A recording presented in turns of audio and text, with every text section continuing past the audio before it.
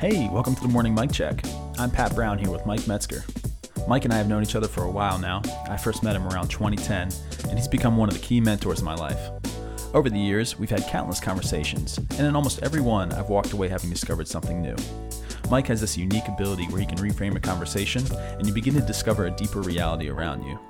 It's a bit like Alice tumbling down the rabbit hole. I'm releasing these conversations as an invitation to follow me as I go down that rabbit hole.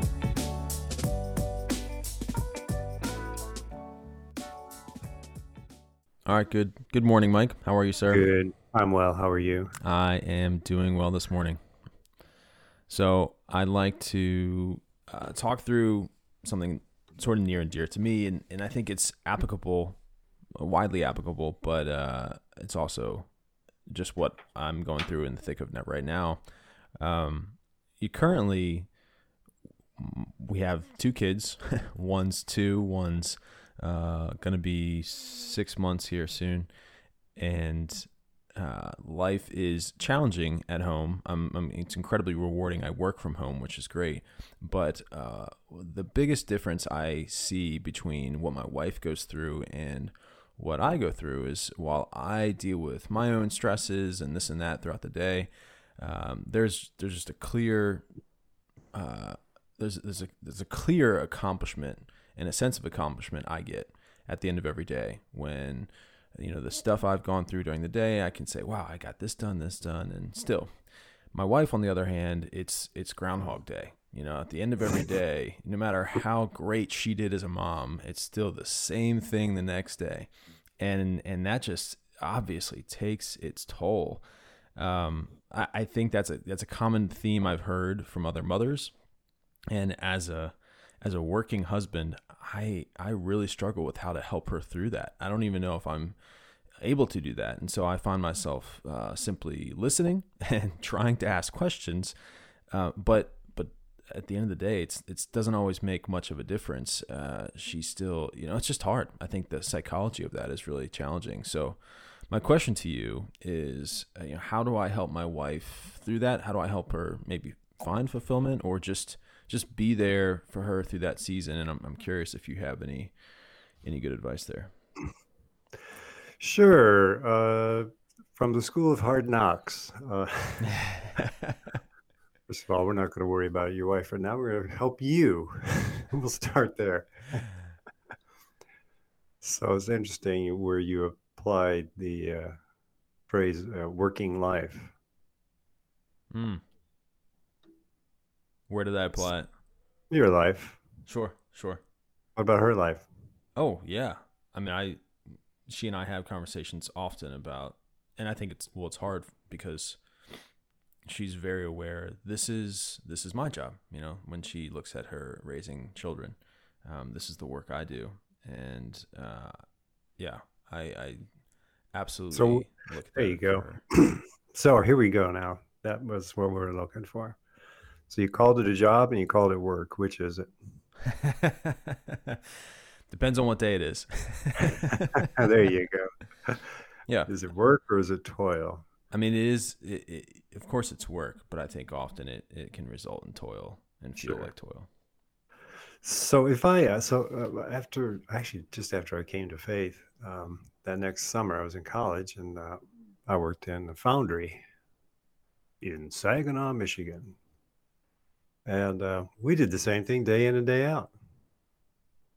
In fact, my first role in this foundry was inspecting transmission parts, to which they assumed you get slack. They don't tell you this, but in your first week you get slack because the average worker falls asleep. No way. Now, this is a long time ago, but it's so monotonous. And the back in the 70s, the tolerances were greater, so they didn't have the kind of tooling, computers, what have you. So there was a percentage of parts were defective that came out for. We'll leave the name of the company out, but it's obviously all related to General Motors, and General Motors was. They were just on cruise control and not in a healthy way. Listen, we had a car once we bought it. It was a Citation. We called it the Hesitation. And The tolerances on the doors were just unbelievable. They were just you could slide credit cards through the seams and right inside the car, and so we called it the hesitation. And, Think twice before you get in. that's right. Oh, I just touched the accelerator pedal and wait. Um, so back where were we? So yeah, and I did, and I thought I was gonna get fired, and they'd chuckle, and these old guys that had been there 30 years, because the mantra was 30 years and out. Mm. Um, but I worked in something that was monotonous day in and out, so monotonous you fell asleep. And the only way you could get used to it was to habituate yourself to monotony. And that's actually what Frederick Winslow Taylor, when he introduced scientific management back in the 1800s, he said, if you just treat these animals, he considered the first workers he worked with, these Hungarians, he considered them to be oxen. And he said, just put them in the yoke and they'll get used to it. And he said the first year at the steel company, I believe it was U.S. Steel, he said you can expect a couple people to walk off the job. And in the first year, 961 quit. But Taylor said, hang in there. The numbers will drop as they get used to it. They become accustomed to it. And sure enough, he was right.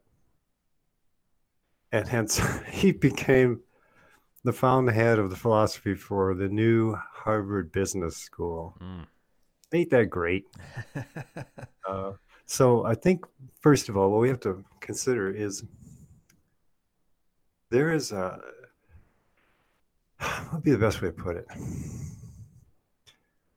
I heard a joke once that back when the home was the economic engine, that would mean Pat would spend most of his day out there looking at the rear end of a cow or a horse. So by the time he came in that night, it didn't matter what your wife looked like. She looked good. And she was spending a lot of it inside those homes and also doing domestic work.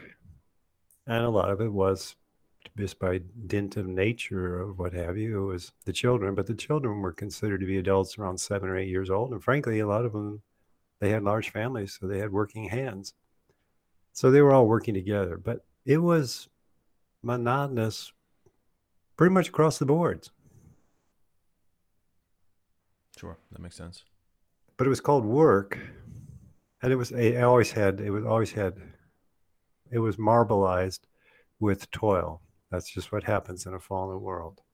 No one ever has the perfect work.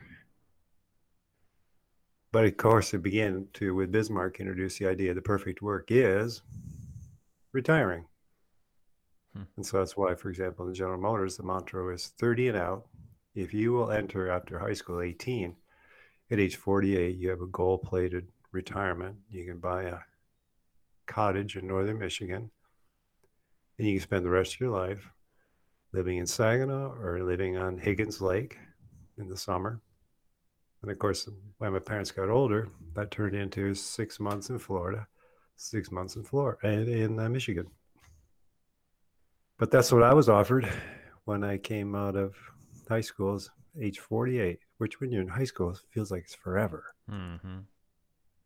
But once you've got that in place, men go off to work in what began to be called in the 19th century the dark satanic mills, and the advent of the word job, which meant robbery, highway robbery, like a bank job. And women were no longer working.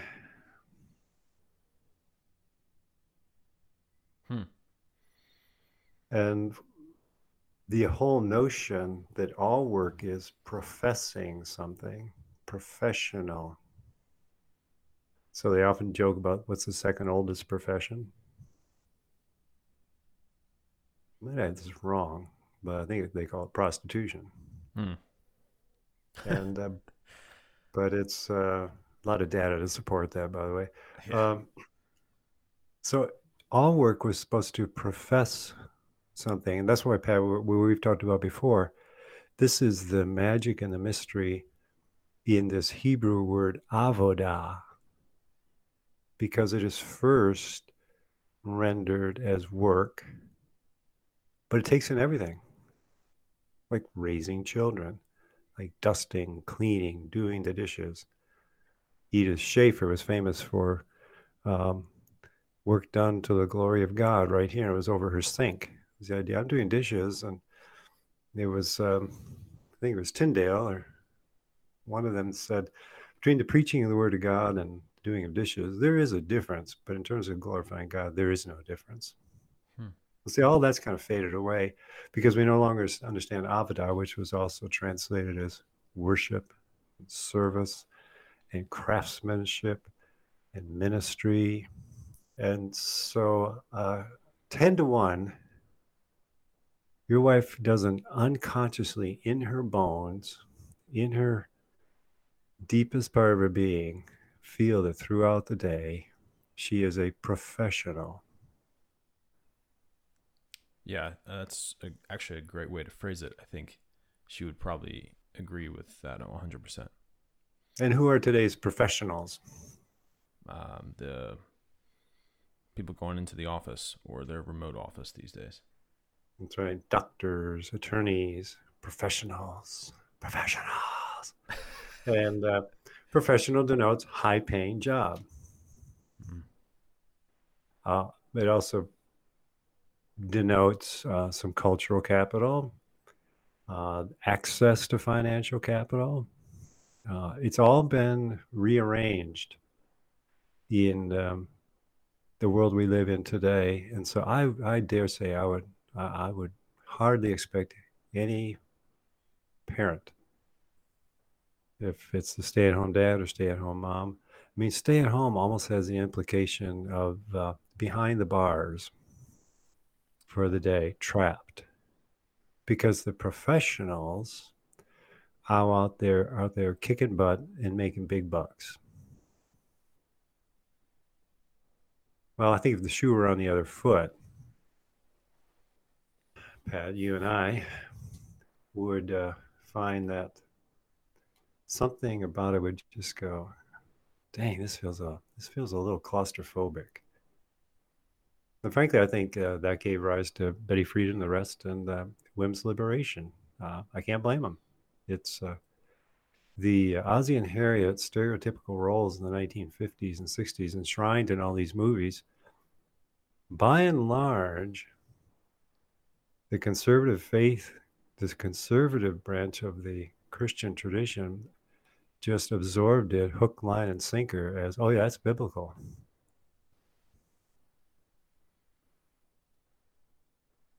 And I don't know, you look through church history, women are often amazing leaders doing amazing things.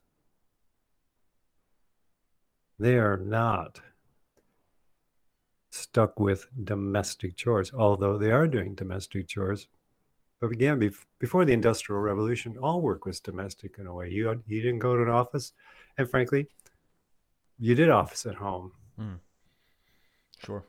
So if you were a cobbler, tailor, I mean, I like watching Fiddler on the Roof because you'll notice that in the first of the three daughters is married, she marries the tailor, and his, I think it was either his wedding gift or the big deal in his life is the new sewing machine, but he's working out of his home. Now, I get it that today, well, not today, but perhaps some point in the future, we won't be working out of our home. I don't, I'm a little, maybe I'm a lot odd in a lot of ways, but I always enjoyed working out of my home. And I did that obviously did it as when I was with the campus ministry, I did that as a pastor. I've done that as a consultant. My wife, Kathy's a little different. For me, distractions are not distractions. That's why I like going to work at coffee houses, and they can be loud and busy, and it gins up my brain. It's distracting for Kathy. And one way isn't better than the other, but for me to have officed at home, I actually didn't like it when our church grew and we began getting office space for everyone. And I just kind of go in and go, I don't like this. but I went. But it wasn't what I call the high point of my day. But it did denote for a lot of people, oh, this is professional. I think what your wife's feeling in a way is this is not affirmed as much in today's world, that what she is doing is professing something other than make babies, raise them. Yeah. Yeah. I think you're right on. That's not the cultural perception for sure.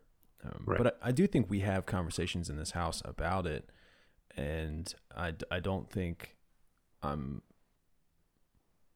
don't think that message is necessarily getting through. Like, even within the walls of this house, though we have conversations, though we talk about work and how meaningful it is what she does here and how it's of equal importance, etc. I don't think that still, like, that sense of, or maybe even the feelings are there, the sensations are there of, yes, what I'm doing is professing. How do I help that, or how do we help foster that in this house?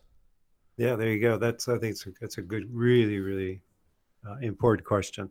This goes back to Pat, that we're at the tail end of a 500-year disaster called the Enlightenment, which bleached all the walls and all the backdrop and all the wallpaper of this rich, meaningful, mystical, enchanted, marvelous background that used to be seen. Like, you go in older churches and there's all this art, and the ceilings are just stuffed with spiritual beings. And what they were trying to do is to say, Pat, you and your wife just can't talk about this. That just doesn't have enough weight. This is this is difficult to sustain. If, for example, if you don't turn on Netflix and see it, oh yeah, there it is again. It's reinforced. You go to the store, yeah, there it is again. It's reinforced. You go to church, there it is again. Oops, there it is. Oops. Anyway, you see what I mean by that? Peter Berger said it well, that it is difficult to sustain anything without the support of critical center institutions. Yeah. In fact, he went on to say, to have a conversion experience is not much these days anymore. In fact, the average American, they say, has about 4 now throughout their lifetime. He says the challenge is sustaining it. And that requires sustaining institutions, or what are often called also mediating institutions. That is, if this marvelous background of Avada actually exists, it doesn't become real to us unless there are mediating institutions that embody it and manifest it. And I dare say I can't think of a church around here that would, A, embody it, and then second, manifest it. And so without that, your wife is not getting any pings except from you. Yeah, I mean, you speak to the imagination there. I'm picturing walking into one of those churches, for example, and it's like they are attempting to depict what actual reality looks like. Like, we look at that as a view into the supernatural, and I think churches of that age looked at it more of, this is what we can't see, but this is what exists. And That's so right. It's that idea of, how do we imagine reality? And if you don't have institutions backing that, then how I imagine work is going to be different than how maybe a housewife imagines work, because conversation alone cannot fuel that imagination. You need other things to help fuel that, and there isn't that backdrop, like you said. Exactly. Here, let's just round out the figure. The last time I read, your wife gets about 10,000 inputs in the average day. Tactile, visual, audio, so on and so forth. Little Pat Brown is but just a handful of those. Yeah. So if the massive wave of input is in t'other direction, you're going to be pulled out to sea in t'other direction and won't even notice it. No, that makes sense. Just won't. It's fascinating. I was with a group the other morning. We were talking about this, and I was contrasting. Kathy and I, various places in Europe, primarily in Italy, but England also. You go in these churches, and again, you notice there's no space in the ceiling. It's stuffed with spiritual beings. Lewis wrote a space trilogy in part to try to denote there's no such thing as space. Your church doesn't have a space it meets in. It doesn't exist, but we talk that way. And partly because the if you get saturated in this marvelous background, this what one young man recently who's been introduced to us said, this is a fascinating background, is then you go to Geneva and go to Calvin's chapel. Gray walls, no art. Ascendant pulpit. Wow. It's stunning when you walk in. Yeah, that's wild.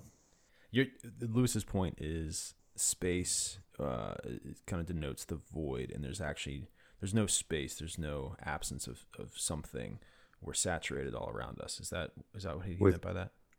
Our Father who art in the heavens, plural. God saturates eternity. He saturates the heavens and the earth.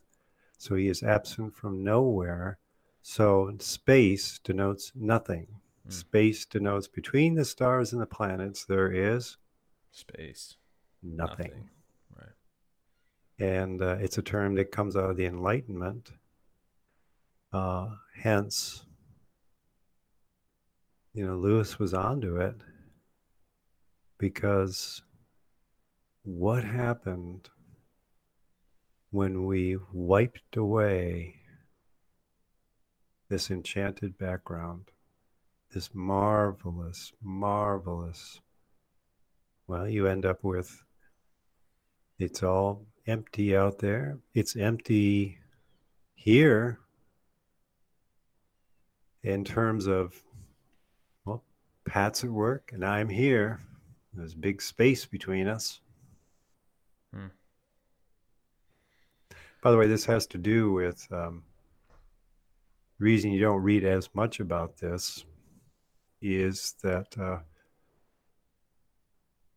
and listeners, just bear with me on this. This is a conversation I had with a young man who's doing his fellowship right now to become a doctor. And his wife was saying the same thing. We don't get a lot of time together. And we talked a bit about the difference between our vocation and our occupation. And are you familiar with the difference? Yeah, I think we've talked about that. Vocation, I think we have. Speaking to calling, occupation. Calling. Right. So I asked this young man, Pat, listeners, Pat knows him, by the way. They both went to the University of Maryland way, way back. And I said, well, let me ask you a question. What do you do about this passage in Scripture saying, pray without ceasing? That's a great question. Because I said, what's prayer? He goes, well, my quiet time. And I mean, he's really an earnest young believer. He's a good man. And he said, well, it's quiet time, and I pray this and that. And I said, great. But we haven't answered the question, pray without ceasing. Wouldn't that occupy all your time? He goes, well, I never thought about that. I said, so you're being willfully disobedient to the Lord? Yes, the voice of experience here. And I said, I want you to think about in this regard. Teresa of Avila said, prayer is desiring God. If you desire God unceasingly, you pray unceasingly. Now, there can be different forms of prayer that occupy your time. And so I asked him, is your wife ever leave your thoughts? He said, no. That's right. It's been demonstrated. You can actually be conscious of about 4 to 5 things simultaneously. So I am always consciously aware and desire Kathy. That's part of my vocation. And so I can love her unceasingly because I'm aware of her unceasingly. But does she occupy the highest attention at every moment? Not when I'm handling a chainsaw or when you are trying to completely clean out a poopy diaper. A little attention pays off. But your attention is not either or. It's not 100% on here. And Pat, who's Pat? Unless we can get back to that, there is a sense that as you change poopy diapers and clean up messes and say, oh, I remember the good old days when I used to work out. Yeah, it gets pretty monotonous and also just feels isolated because there's a sense of life has all these spaces and it doesn't. Now, for some people, they would say, oh man, that's just too that's too mystical, or someone. I love people say, oh, that's just too esoteric, or that's too ethereal. And I want to suggest to you to go back and read Song of Solomon, because there you do have a picture of a husband and wife, also probably denoting Jesus and his church. And it is slow, sensuous lovemaking. But it's pretty. Oh, that's so abstract and ethereal. It's not very efficient, by the way. You can make a baby in about 2 minutes. What's going on there? That's love. And love, when people say this is so ethereal, I go, well, what do you think love is? Is love, honey, I'm happy to say this morning that we have 15 minutes on our schedule from 2 to 2:15. Now that is love, but the same gum chomping, smacking that I hear often in the business world. Let's get practical. I just want to say, you go home and talk to your wife that way. That's what happened when work is no longer a cottage industry. We play by a set of rules in the business day that you don't play by during the when you're at home. For example, you don't sit down and say, we're going to have a value seminar here today, hon. We're going to work through our values and ask, what is the value proposition for our marriage? She'd haul off and slug you. Wake up. What's the matter you? She hand you a baby and say, here's a value proposition. And start to talk about children. Was little Johnny an asset today or liability? Let's measure that. And our running joke is after an Adam and Eve for the first time when they make love, afterward Adam pulls out a cigarette and lights it and hands it to her and says, so how does this apply to our life? You can see that once you lose this background, everything, unless you begin to see it again, you don't hear the absurdity. And of course it is. Well, I just hate that esoteric, ethereal, and these words have become pejorative. Small wonder that a high percentage of marriages now are called plateaued. And it begins within 4 years of the average marriage. What's a plateaued marriage? It just flattens out, stops growing. It's kind of that dull, same routine. Very good. It's like B.B. King. The thrill is gone. But especially in the conservative traditions, more than the liberal Christian traditions, the couples stay together for the sake of appearance. And COVID, by the way, has once again cracked open that facade as well. I was reading in the UK, divorce applications are up significantly. Yeah, I've heard that. And I'm sure they are in the States. I wouldn't know for sure, but I bet you they are. And it has to do with, probably anyway, one of the other spouse being home all day and going, I wouldn't want to do this either. But also, I just didn't buy into being with this person this much. So again, for Kathy and I, 40 years in, we never leave one another's thoughts. But we don't, it's not something you have to work at. It's not a tire that's slowly deflating, and every morning you get up, pump the air back into it. It is, well, I'll put it this way. I think what's odd to me is when I hear Christians say things like, well, where's Jesus? Or oh, that's fascinating what you said, but where's the Holy Spirit? And I go, I don't know, maybe I'm a freak of nature, but when I came to faith in 1973, and even when I was not walking the ancient paths with the Lord, from the moment I came to faith, I just had a sense He's with me. It's never left. It's just, it can be more conscious or less, but it's never non-conscious. It's never like, it's gone. Like if someone comes up and says, well, what do you think the Lord has to do with that? I go, oh, the Lord, let me see the Lord. Oh yeah, the Lord. And I think that's the way God created us. And so I never have understood when people say, I don't know, ethereal, abstract. But I do understand, because I do think that we live today in a world where we imagine our life is a pie chart.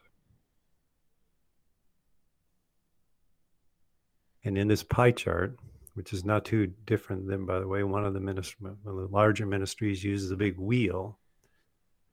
But you have this pie chart. Here is the spiritual slice of my life. Here's the physical slice of my life. Here's the work slice of my life. Here's the marriage slice of my life. And once you're into this pie chart, the whole thing's just all falls apart. We are not pie charts. Life's not a pie chart. You don't have the spiritual part of your life. And also the giveaway is when people learn something and they go, now let's talk about how this applies to our life. So it's almost like we've got some kind of lotion or cream over here, the Jesus cream. And now we've heard a sermon, now we're going to talk about how do we apply this to our life. All this denotes, again, space. So this is great. It speaks to, that imagination piece for sure. And the imagination itself, I think, speaks to some of the ethereal and this and that abstract. Like that's how we process. And so, of course, those things are going to help fuel the imagination, which is important because that further then defines how we understand work and understand our home life, etc. Jamie Smith in Desiring the Kingdom, and I think he has a more recent version of that, but he speaks to this whole thing of like liturgy in practice, forming our imagination and the importance of liturgies and practices. So I think that's where I get to the practical side of not so much how do we apply this, but how do we actually begin to kind of work towards that imagination. In other words, like what are maybe the practices, et cetera, that help form that imagination in us? Yeah, that's a great question. And I'm most reminded of John Adams. He said, facts are stubborn things. So the fact is, you don't work as much at it as you have to inhabit it. And that means the 10,000 hour rule would mean you'd have to inhabit thick liturgies and the Eucharist as sacramental for it to probably become second nature. Let me put it this way, Pat. For listeners, Pat works out. He's buffed, man. And so one day our podcast might just feature Pat in a bathing suit, but we'll set that aside. So you are as strong as you are today because you really thought about it, man. If only. And you took some principles and applied them to your life. No, I mean, that's a great point. You inhabited right. a weight room. Right. And in that, you applied yourself to the infrastructure you had built. Otherwise, it just doesn't happen. Mm-hmm. Right. And so the hard, what's really difficult about this is, we're part of a movement, we're part of a tradition, rather, roughly 200 years old, disdains icons, disdains this kind of rich, luxuriant immersion in a fantastical world, depicted not only by the service, but by the very the way that the room is painted, constructed, even the seating arrangement, and even the placement of the altar, and so on and so forth. So, by the way, because I think this is just simply second nature, we can't get away from our desire for it, and we don't find it in church. You get the rise of religious non-spiritual, but not that, what they're saying, pointing at us. And second, where do you see this enchanted, marvelous, unbelievable background to this day?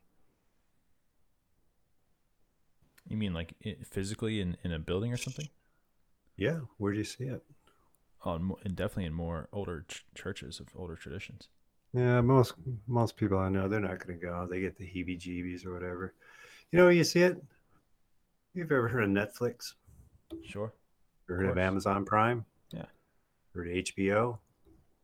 Yep. What's going on with the Marvel series? What's going on with Avengers? What's going on with Black Panther? What's going on with that's interesting. Yeah.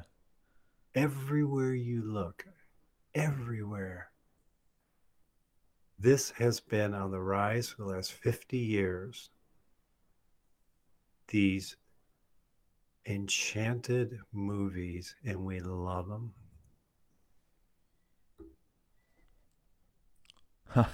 That's really funny because I'm even thinking, I mean, they have other hit shows that are related to time, and we've talked about time, but time travel, etc., and just the different dimensions, those pieces. I hadn't thought about.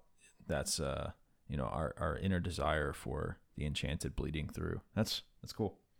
We can't live without it, but that's why it's put in the genre often of fiction. That goes back to Philip Reef, who said, the wider world will treat this as fiction. And guess who gets thrown into that then? Rich, mystical religions. And it's just, that is a damn shame, in the best sense of that phrase, because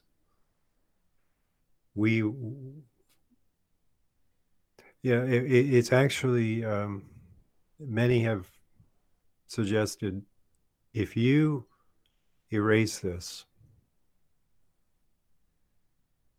I think it was actually Camus who asked the question, then you're left with this. You have to wake up every day and ask yourself, why don't you just kill yourself? That's a serious question that's got to be seriously dealt with the faith community. Is if it's all just an endless array of programs and planning and trying to wedge something into the side door, or maybe you have an hour free in a night, you could do this, or You got to find time to pray, and you got to have a quiet time, and you got to be involved in the service project. You got to be in a small group, and you got to be in a subject group, and you got to be giving here, and you got to be doing this. You got to be serving, you got to volunteer, and you got to that you. And then you are a mother, and you have all these little munchkins nipping at your heels all day, and you're just, working your rear off, and there's nothing in the whole milieu in which you live that goes, this is a profession, and that would sound, I don't have time for this kind of abstraction, ethereal, esoteric. What are you talking about? But you can see why then they plunk themselves in front of a film, and you're just mesmerized. You really like it, and I really like them. We like them, Pat, and you too. And it's because here it is. Here's the real world. Yeah. Well, Mike, I'm encouraged. So my home church is actually has been doing this long series on the Sabbath, which is really interesting because that's not something that's usually talked about in the non-denominational evangelical realm. But they're attempting to give very strong examples of what it may look like for us as a church body to take the Sabbath a little bit more seriously. And one of those practices is actually doing a more of like a traditional Shabbat dinner on Friday, where you are sort of welcoming in the Sabbath. And so is a pretty cool, very quote unquote modern liturgy, something that's more digestible for people who have never really taken the Sabbath or seriously or done something like that. But something as simple as a dinner, a couple scriptural readings, some prayers, and then one thing that I thought was really cool was the recommendation to recap the work you've done that week. And sort of giving thanks for it, and bringing that tapestry back in, and I'm excited for that. We are set to do that starting this Friday. It's my wife and I and another good couple friend of ours. That's part of our quarantine. But they're going to come over and we're going to do that. And I'm curious if that begins to play into a little bit of what you're talking about here, where as we recap our work, and I can talk about not just my time in my office, but also my time with my kids, and my wife can talk about her time with the kids, and we actually remember what we've done as work. Yeah, I'm curious how that plays out, and I think it could fit into what you're talking about. Yeah, I think it does. It's actually rather than fit in, I think exactly right. Lewis was tipping us off to something with the Chronicles of Narnia. It's less that he was trying to fit Narnia into the kids' lives. He was giving them, you've got to take a portal and go into this world. That's could be the back of a closet. Yep. So this can be a portal. Sabbath. Actually, one of our kids was telling us that a neighbor, they were telling the story of some neighbor somewhere, but they were devout Jews, and they asked on a Saturday, they came over and asked if I forget. Again, we're going to think this is absurd, but it's not, that they had, I think they'd left something on, and they asked, would you come over and just turn it off for us? And what they were saying was Sabbath. Now, again, I don't know how your church approached this, but again, one of the great losses of the last 500 years is we no longer know why we do these things. We just know how and what to do them, how to do them and what they look like, but we don't know why. So they peter out. But the why, which seems to have been teased out, is to remain fully human. Because we're made in the image of God, who rested on the seventh, and Sabbath also does denote the celebration of what's been done and the remembrance of it. It denotes that work for all its glory requires rest, because now this we get into a fantastic book that we'll talk about another day, But the making of cultures always starts with rest. Hence, even the day is constructed evening, then morning, a day. So it always starts with leisure. And hence the book is called Leisure, the basis of culture. For us, it's activity. But it all goes back to enrich thick traditions. It is always we receive, then we give. We love only because we have been loved, because God is love. It all starts with God. Hence, in the Eucharist, we open our hands as the bride opens her body. God enters, and it becomes the food or the love that we then give. And the making of cultures requires first the reception of God's universe, of God himself, and hence evening and then morning, and God who rested on the seventh day. Therefore, for us to be fully human, reflecting the image of God, we stop. Hence, a lot of Jewish friends I know, there's no social media, their phone is turned off all day Saturday. Why? Well, if you do the disciplines of silence and solitude, you'll discover why. And silence and solitude remind you that once you rejoin the activity of the world, you find out the planet kept rotating without you. You weren't necessary. The only necessary being in the whole universe is God. We are not necessary. Sabbath reminds us of that.